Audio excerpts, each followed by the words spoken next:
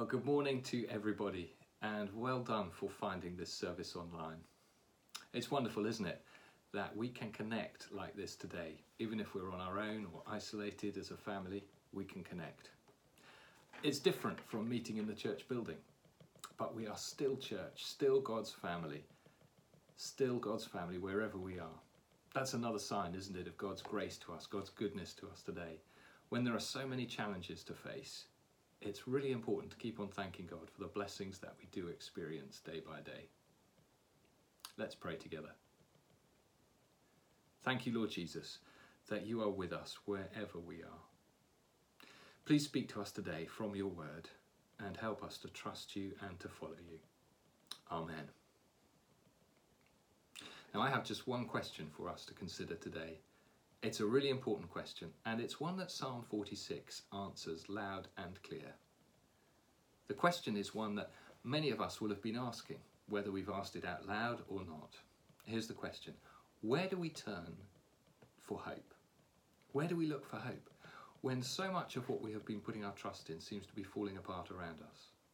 Where do we turn for hope? Just a few weeks ago, when we first heard of the outbreak of this new virus, few of us thought that we would be in the position that we're in today. With the virus spreading so rapidly around the world, with jobs and businesses under threat, with economies in meltdown, and so many people and communities in fear for their health, few of us would have predicted this.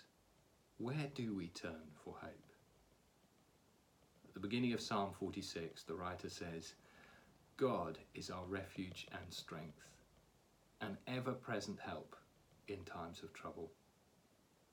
I love that verse, and it's one that I've read many times with people who are in crisis.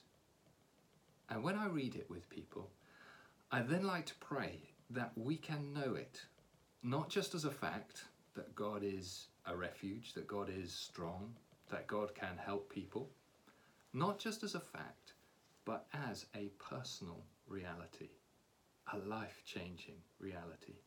God is my refuge. God is my source of strength. God is my help in times of trouble. God is our refuge. God is our strength. God is our help.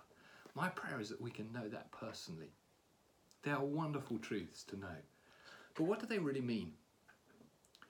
I think they mean that if everything else seems to be falling apart around us, we are right to put our hope, our trust in God. The psalm paints a picture of some pretty big catastrophes. In verses 2 and 3, there are natural disasters, the earth giving way, the mountains collapsing, the sea assaulting us. And in verse 6, there is a picture of attack from other nations. And in verse 9, a reference to the realities of war between nations. All of these can leave us crippled with fear. But the great truth of Psalm 46 is that we don't have to be afraid.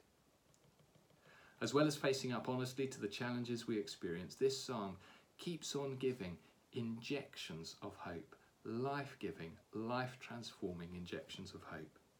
Verse 1, God is an ever-present help. He is always with us. If you look ahead a little bit to verses 4 and 5, the writer speaks of a life-giving river, a river that brings gladness to God's people. Now, rivers in the Bible often point to the reality of God's Holy Spirit. And I think that has to point us to the reality that God has placed his life-giving Holy Spirit in us. And that when that happens, that can give us gladness and joy, even in difficult times. Look ahead a bit further, and in verses 7 and 11, you'll see the writer speaking of the Lord Almighty being with us, the God of Jacob being our fortress. And when the psalmist speaks of the Lord Almighty, he's speaking about the eternal, all-powerful God. And when he speaks about the God of Jacob, he's speaking about the God who has revealed himself in history, who has made himself known and has made covenant promises to Abraham, Isaac, and Jacob. And we know that all these promises find their fulfillment in Jesus. So God is not distant from his people.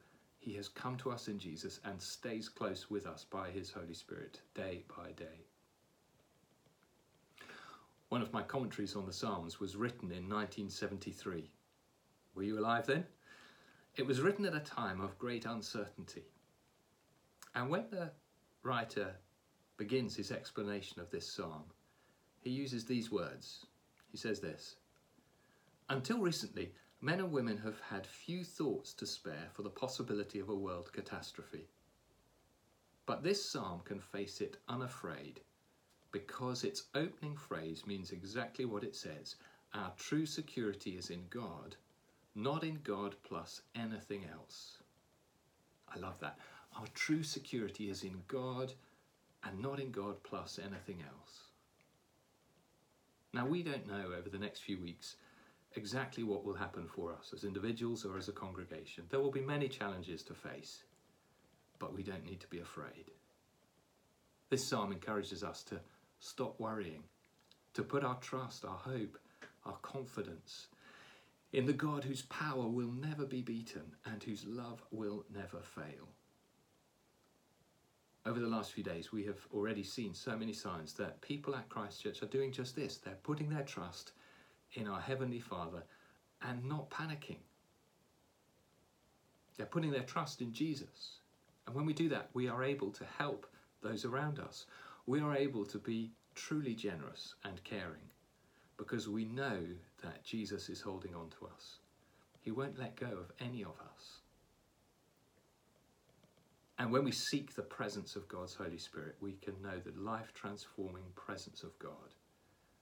We can experience love and joy and peace and patience and kindness and goodness and faithfulness and gentleness and self-control. All these are the fruit of God's Holy Spirit, his presence in us. And so when we turn to God, Father, Son, and Holy Spirit, we discover that he is our true refuge. So as I finish, if you look ahead to verse 10, we see how to do this day by day. Amidst all the chaos, God says these words: "Be still and know that I am God." Let us pray. Almighty God and our loving Heavenly Father, may we know you today as our refuge and strength, an ever-present help in time of trouble. And as we know this, may we know your peace and blessing, and may we bring that peace and blessing to the people around us each day. We ask this in Jesus' name. Amen.